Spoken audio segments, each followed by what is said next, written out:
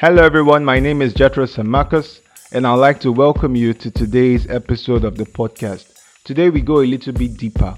We explore the underdog syndrome, the imposter syndrome as called by many.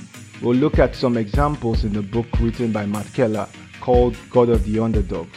We'll explore various examples of people in the Bible who were seen as underdogs: Jesus, David, Moses, and how they braved their challenges and overcame them. We'll also look at various underdogs in various spheres of life: inventors, innovators, entrepreneurs, and how they overcame the odds when the odds were stacked against them and how they braved them. We'll apply these lessons to our life and see how we can achieve our God given purpose and become more than we are now. So stay tuned. We have a lot of great stuff coming your way.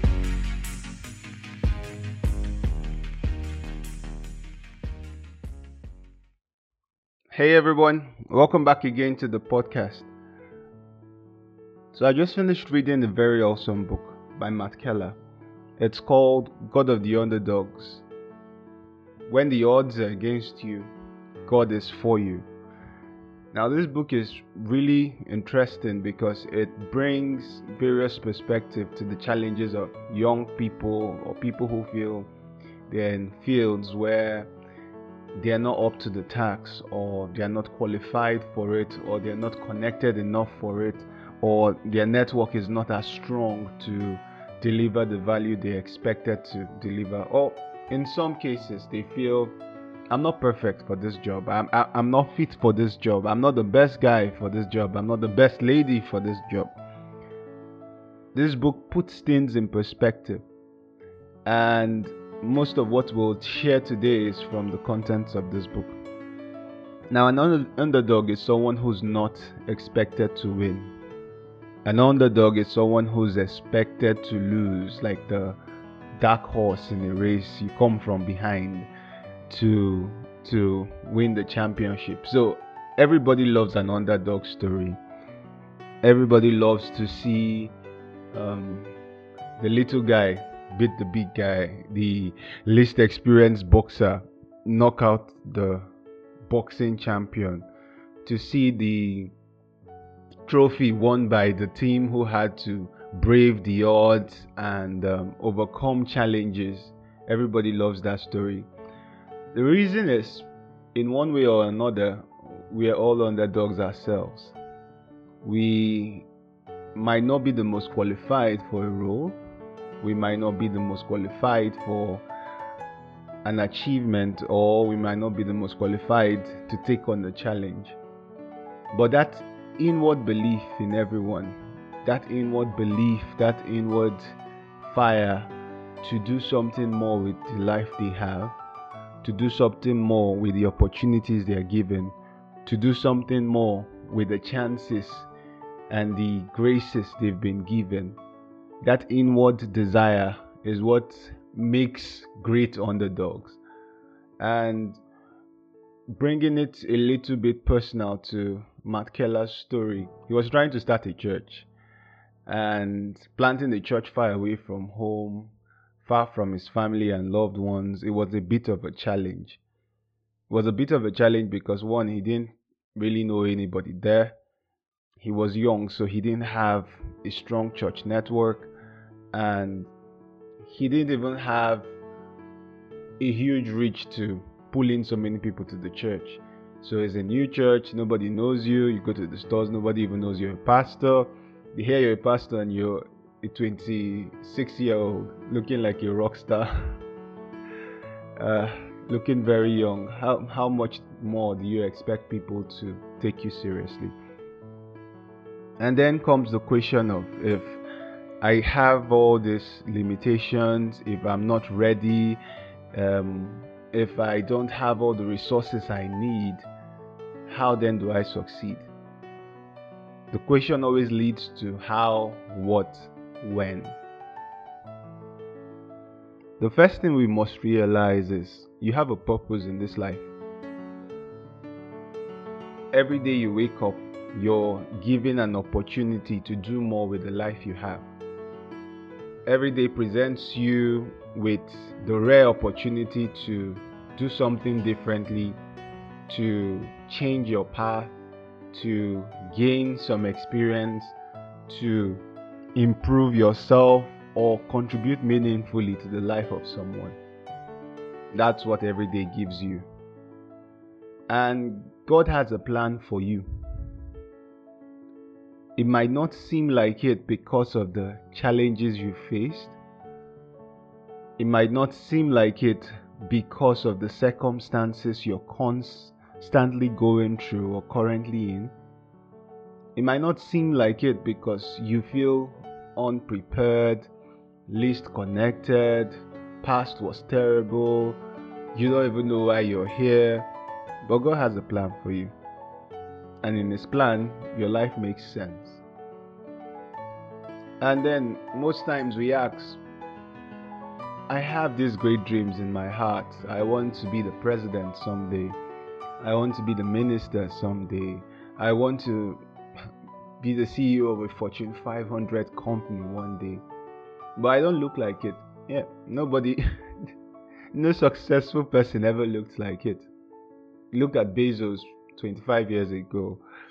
He didn't look like he would be one of the richest men in the world. Bill Gates, Elon Musk, even Barack Obama before he became president, he didn't look like it. They didn't look like they were cut out from the cloth of such greatness. But one common factor with all successes, we read the Bible, Jesus, Moses, Paul. One common factor, Esther, Ruth. One common factor among all these folks I've called is they start from where they are and with what they have. So where you are and what you have is enough to start. Most times we overlook the things around us, the things we have, and we focus more on what we don't have. I started video editing some years back and my laptop crashed. I didn't have a laptop. And guess what? I had a phone, right? So I decided to do my voiceovers, record the audio with my phone, edit it on Power Director, and just keep posting on Facebook. That has led the editing of those audios, editing of those sound, making sure the background sound matches with the audio. That has led to this podcast you're listening to today. I didn't have this microphone or the laptops or the setup or even all the fancy software back then. But the skills and experiences I gained from editing videos, doing voiceovers have helped create the podcast you're listening to right now. So start from where you are. Start with what you have. And the resources and the people you need to achieve the dream in your heart will come. I'll repeat that again. Start from where you are. Start with what you have. And the people, the resources you need to achieve that dream in your heart will come. Time is our greatest friend and sometimes our greatest enemy. When time is running out, everybody panics. Very few keep calm under that level of pressure, especially if you have not accomplished the goal you had in mind. Once it comes to night and you have an exam the next day, you see people pulling overnight, you see people putting in the hours in the office, trying to work till 9 p.m. to finish that pack for the presentation the next day. And time itself is what brings pressure. The nearness or the closeness of the completion of time brings pressure. But one thing you also must realize is that what you have is enough to start.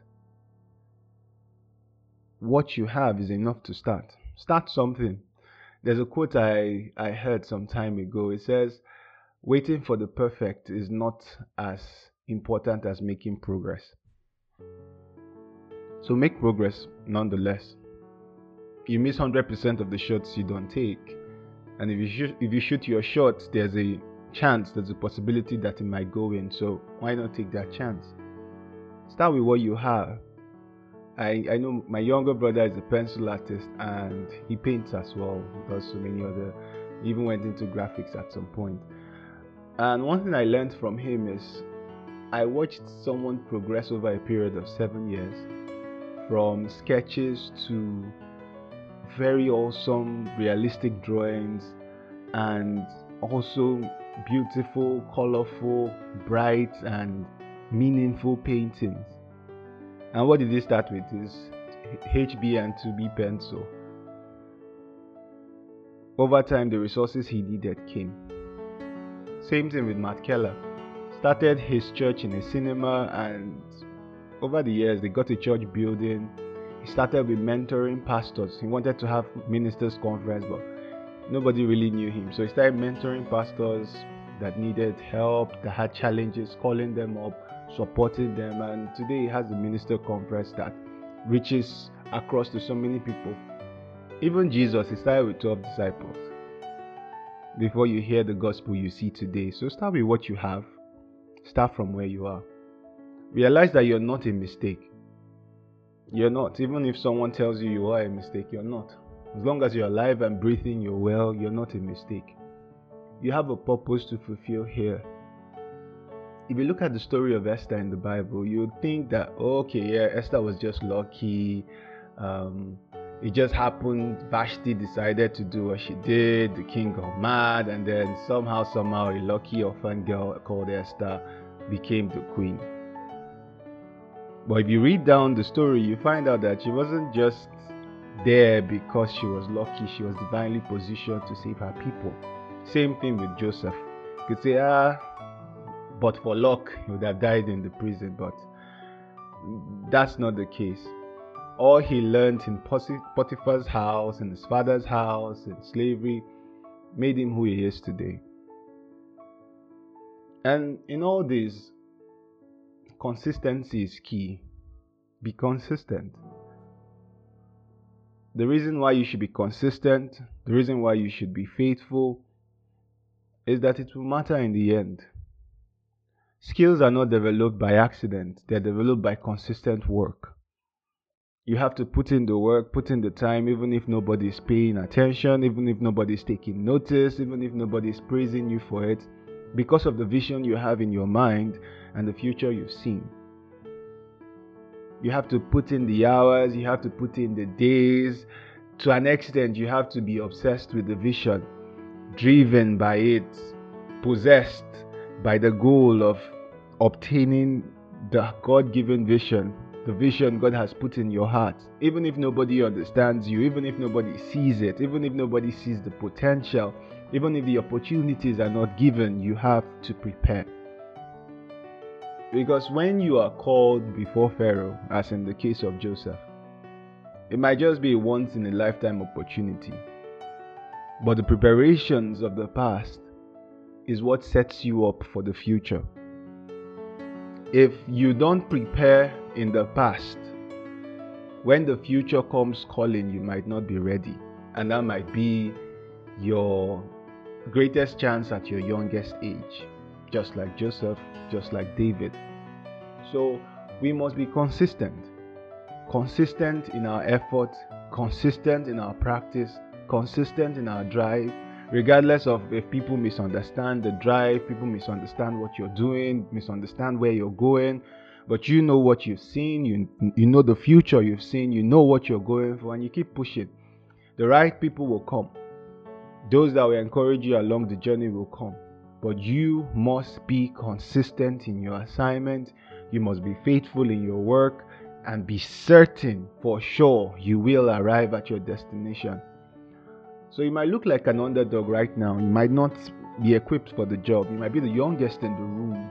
You might be the least experienced in the room, trying to surmise your thoughts without having much evidence. But one thing you must realize is that you're heading somewhere.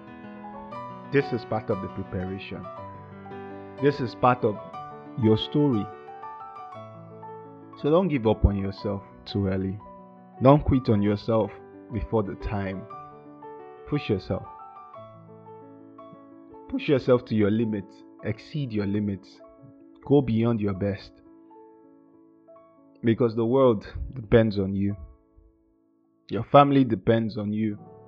Your life might transform just one life. And that one life will transform another, and that other will transform so many more, and you've impacted generations by what you did today. Life teaches us that as people die, life goes on. But after they die, what they are remembered for is the contributions and the impact they have made on the lives of others. Einstein today, I'm sure a lot of us never met Einstein. But we still remember E equals MC squared. His theory of relativity and all his contributions, we remember. Shakespeare, remember him for literature. Beethoven, all these great composers, remember them for what they left behind, their contributions to humanity. Picasso was never born a great artist. He didn't wake up, he didn't get his consciousness and drew his greatest drawings. Da Vinci didn't draw the Mona Lisa at 4. So greatness is a product of consistent effort, starting from where you are with what you have. It might seem like an underdog today, but the future is yours for the taking. If you believe in yourself, you're consistent in your God-given assignment, and you're focused on where you're going. Thank you for listening to this podcast. There's so much more to come.